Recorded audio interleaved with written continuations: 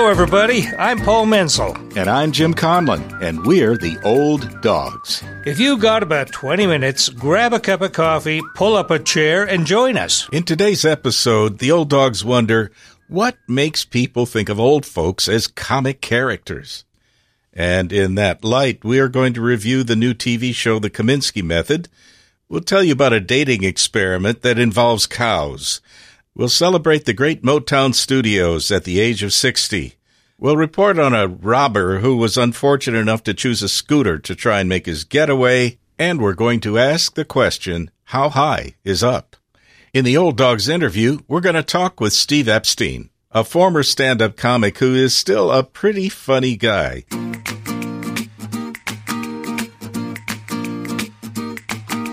Okay, Paul, what's on your mind? I'm wondering why it's okay to be making fun of getting old in TV and movies.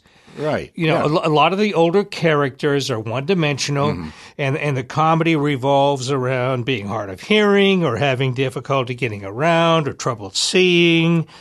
What I'm afraid of is that with a pattern of mocking older people, we start to believe that they are less than.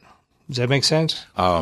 As you speak about that, I think, most of these older characters we see in TV and the movies used to be younger characters in TV and the movies, right? What is it about the way we view aging that tends to put people into a smaller box? Yes. We are always interested in TV shows or movies that feature older people as rounded individuals, as complete individuals. Yeah.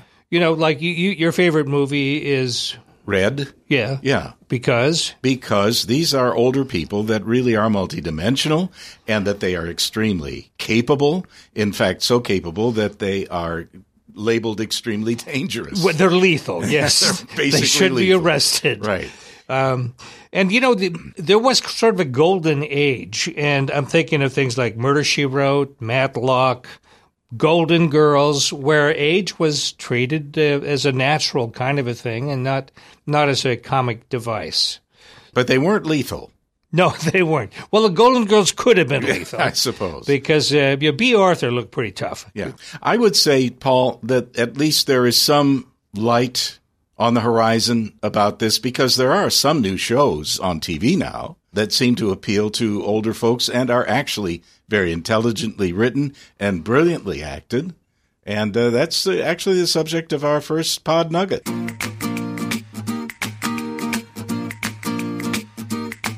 You know, Jim, it's always a treat and a surprise to see older actors playing believable characters in a comedy. So you and I give raves to a sitcom called The Kominsky Method on Netflix. Right. The show features the talents of two engaging and aging actors, Alan Arkin and Michael Douglas. Douglas plays Sandy Kominsky, an often married minor actor who has become a minor acting coach, teaching the Kominsky method of naturalistic acting. And Arkin is his recently widowed agent, Norman Newlander, who seems to have lost interest in being an agent and in life for that matter. The show revolves around the friendship and neediness of the two main characters. Their scenes together are always interesting, underplayed and honest, and usually extremely funny. They deal with some senior themes that aren't often explored, like grieving for your wife of many years, or in Douglas's case, a frantic fight against getting old. Okay, here's the disclaimer. Perhaps there are too many jokes about aging body parts. There are also a lot of in-jokes about L.A. and the entertainment industry. And it is about two guys. The women in the cast are supporting players. Nevertheless, it is the best attempt in years to capture the concerns of people our age. So, check it out. The Kominsky Method on Netflix. It's funny, and each episode is only 20 minutes long. It's worth the time. Yeah.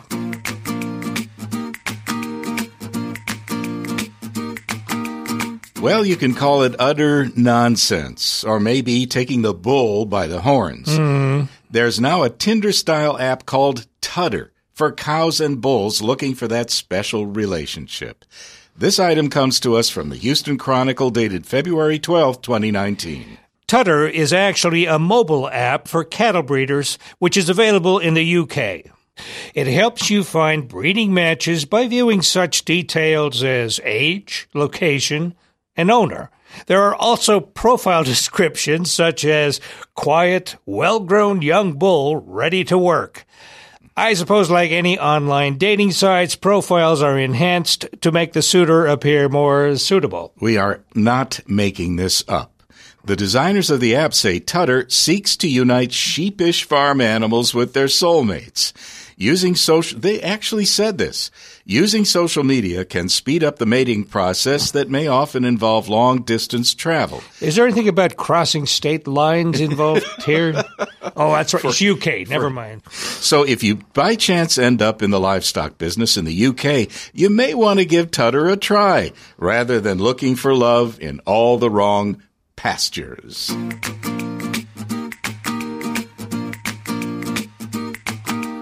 You know, the Motown sound was dancing music with memorable hooks and an infectious beat. More importantly, Motown Records introduced dozens of talented black artists to mainstream pop culture. The December 2018, January 2019 issue of AARP, the magazine, paid tribute to the 60th anniversary of the founding of Motown Records. The name Motown was a contraction of Motortown, referring to Detroit. The city had a lot of talented musicians, but it took the vision and drive of Berry Gordy, a local record producer and songwriter, to bring that talent together in a creative powerhouse of black artists. Gordy's concept was an assembly line of artists creating musical hits. He had 17 staff songwriters and producers turning out product for some of the greatest musical talent of the 60s.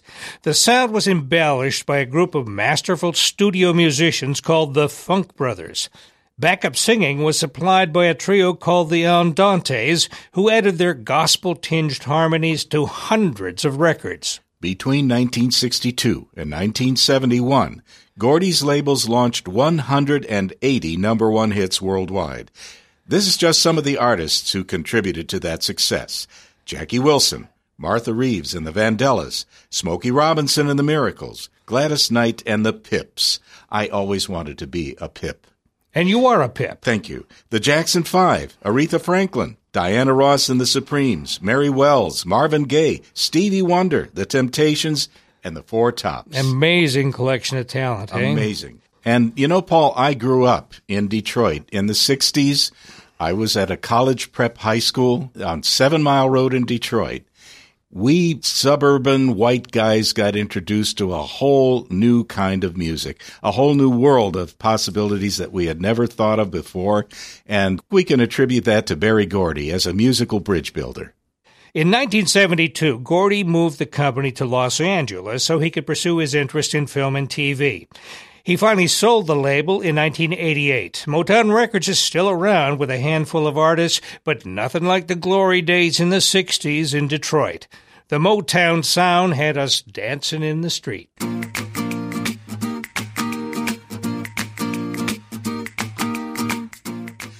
A bank robber in Austin, Texas, pulled a classic dumb move by making his getaway on an electric scooter.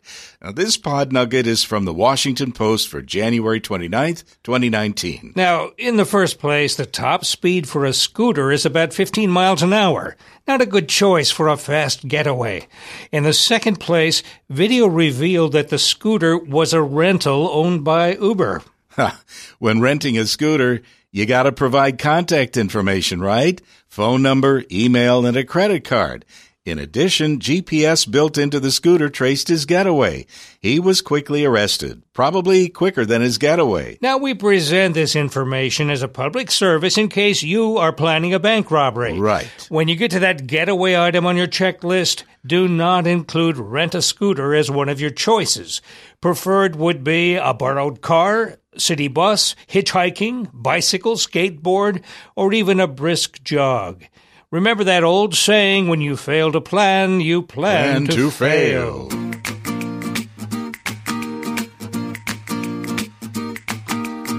As you are probably aware, there's a space race going on. Now, it's not between U.S., Russia, and China.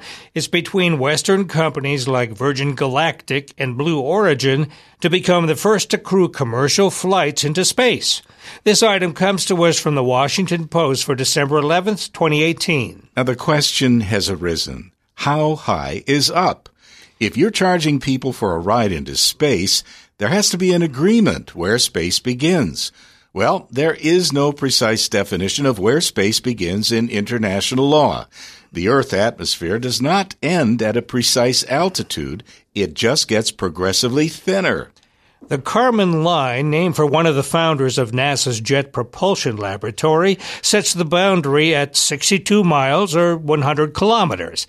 This has been widely accepted to date. However, the Air Force and the Federal Aeronautics Administration set the boundary at 50 miles. So, who cares? Well, Blue Origin plans to fly its customers to 62 miles or more. Virgin Galactic is aiming for the more fuel-efficient 50-mile limit. Until there is some international agreement for the boundary of space, you'll just have to pick and choose when you buy your ticket. Now, many countries prefer that the boundary of space remain ambiguous.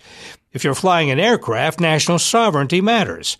A country controls their airspace. However, a spacecraft can fly anywhere they want if they're in space.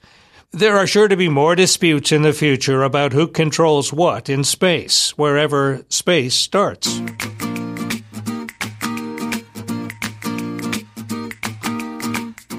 Our interview today is with Steve Epstein. Steve was a professional comic who got his start in Houston at the Comedy Workshop, a club owned by my partner Paul Menzel back in the 80s. Now Steve enjoys selling collector recordings on eBay. Steve is not exactly a linear thinker. We cover a lot of territory, so fasten your seatbelts. It's going to be a bumpy ride. Hey, Steve, this is Paul Menzel. Hey, Steve, this is Jim Conlon. What a great voice you have, Jim. I really, I'm impressed. He's auditioning for you now. You have such a checkered employment career. I want to ask you about some specific things. What is the strangest thing that happened to you when you were Ronald McDonald? Oh, well, actually, the strangest one was after I was Ronald McDonald. I met this girl when I was in Austin. I was taking Kirlian photographs, which are pictures of the aura on the drag in Austin. And anyway, I met this girl who I was really into quickly. She was very spiritual, which I was into at the time. And anyway, she turned out to be a Moonie. And I ended up in New York with the Moonies. And I never got close to brainwash because I got in a situation where I was leading a troupe of clowns. Reverend Moon was doing... rented Yankee Stadium, and he was coming there to do a speech, and we were going to fill up Yankee Stadium. I figured there's going to be a lot of protesters there. So if I got a group of clowns, it'd break up the protesting. And also I would lead their band. They had a band that I would juggle in front of, basically in Ronald McDonald makeup. I used a different kind of outfit, but the only face I knew from the Ronald McDonald days was Ronald McDonald. McDonald's, I'm sure, wouldn't have been thrilled. Steve, you were working as a comic during the 80s, and I always kind of think of that as the golden age of comedy. Would you agree? Oh, the 80s were phenomenal, the early 80s. Yeah, because here I was. The first night I stepped on stage, I believe I did 45 minutes at your club. I was typically doing about 45 minutes because you could do anything. They were so hungry there. I was juggling. I was telling old jokes. I was doing Alan Sherman song parodies. You were well known for the comic who really didn't have an act. I did, but I kept using your club to experiment. I just got, I sucked at improv, as you know, and but I still would do it all the time, not with other people. I would improv among myself on your stage, just because I love the thrill of creation. I was much more, once I figured out a joke worked, okay, well, that works. Let's move on and find another one. What is the thing that you have done or are doing now that you love the most, that you feel it is most like you? Oh, well, I just before you called, I was busy doing my real job, which is taking my grandchildren to school. I have 6 grandchildren. They're all they're not all Filipinos. A couple are half Filipinos, but Lolo means grandpa in Tagalog, which is Philippine language. And I swear to God, if you gave me 1,000 choices, I would never have come up with my ending up as a Filipino Lolo. That was never what I thought my career was going to be. But then I also sell records in order to support my Loloing. Yeah, tell us about that business. It's fascinating. Well, I started in the flea markets when I was only 15, and the Common Market on the Southwest Freeway in Houston. And I ended up selling used records, having more space than anybody out there, possibly anybody in Houston. And I would hire my friends to sell for me. Oh, when I think of the collector's items, I let slip through my fingers. But anyway, so I saved some of those. And I always thought, once I got into show business, before I was a comedian, I was working dinner theaters in Houston, Marion Americas, et cetera. And I always figured if I failed as a performer, that I would go back into selling records. But then CDs started coming out. I said, well, so much for that. But then turns out vinyl. By the way, if you want to get into the vinyl business, selling records, the best way to do it is go time travel. That's it. Because if you go back to when CDs were first coming out, if you can take a time-traveling ship back to then, people were putting out boxes of records outside.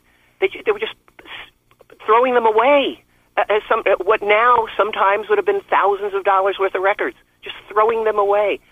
And because they were promised that CDs never scratched. Remember that? Mm-hmm. Anyway, so I kept some of them. But when I was getting out of stand-up comedy, I started going into performing at retirement homes just so I could stay at my rent control in Santa Monica. I was tired of living in a rent control right near the beach and, being on the road 9 months out of the year. So I started performing locally, and then a friend of mine, another comic friend, Jeanette Frazier, she had a friend, she lived in Malibu, and she had a friend who had a video store in Malibu.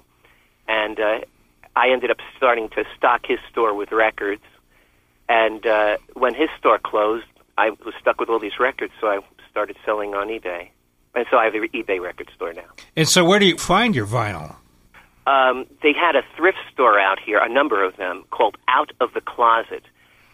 And I was finding unbelievable showbiz collectibles, not just records, but original pressings that were just made for the movie industry. They were only made for the artists in the movies, transcriptions, and so there were radio transcriptions and movie transcriptions, and original pressings of like Judy Garland or Bing Crosby, the Marx Brothers, that were made just specifically for the movies, and there were very few copies of them made. So those were going for quite well on eBay when I first started, and I met guys like Michael Feinstein and David Guest, because they were collectors of that kind of thing. And so I was doing very well when I first started. It's much tougher now because the more people got into eBay, the more they had a sense that records were worth something, and the thrift stores, too. So tell me, Steve, if vinyl is going bad, what's the next thing that you might be able to sell on the Internet? I'm thinking Orlon is next. Is that right? I've been saving comic books. I think, it's like playing the stock market. I heard Spielberg was going to do a movie based on this comic book from the 40s that went into the Silver Age called The Blackhawks. I don't know if you were into comics, but I loved them. And so I started buying Blackhawk comic books because I figure in, a year or two when the movie comes out, that comic's going to go through the roof, just like it was the case with Wonder Woman and all the comic book movies except Green Lantern, which unfortunately sucked. But, so that's one way. That's the thing with selling collectibles. It's just like playing the stock market to some degree, Autographs. If you could find you could get autographs of people like, I hate to say Dick Van Dyke. I have a Dick Van Dyke autograph. I love the guy. I'm not going to sell it till after he dies because then it's going to, go through the roof. Dick Van Dyke was at my local deli one time, and he left half a sandwich, so I ate it just so I could say it. Steve, 2 questions. What do you miss most about the past, And what do you love most about the present? Oh, interesting. Well, I'll tell you, anybody who worked at Paul's Club, that was the highlight of their life. The early 80s in Paul's Club, it was such a joy. You know, audiences at comedy clubs now, they're not as hungry for it. They're more judgmental. These people were just totally open. Well, not totally, you know, but, you know, they were hungry for it. And they allowed for experimentation. No way I could get away with the crap now that I did then. And so, you know, despite the fact that I screwed around a lot on Paul's stage, I was still able to go out on the road as a comedy headliner and, you know, some nice clubs. And that's what I miss. I love that. But, you know, I don't miss it that much because I'm pretty happy with being a Filipino Lolo and selling records out of my house. It gives me freedom. You know, I've always been very freedom-oriented. The thing I learned in school, more than anything else, is I hated sitting behind a desk. And so I don't have to sit behind a desk, although I do sit behind a computer a lot. Well, it looks like we made it through another episode. If you enjoyed it, let us know. Or if you know somebody who'd be fun to interview, tell us about them. You can reach us at our website, olddogspodcast.com. And hey, keep on howling at the moon.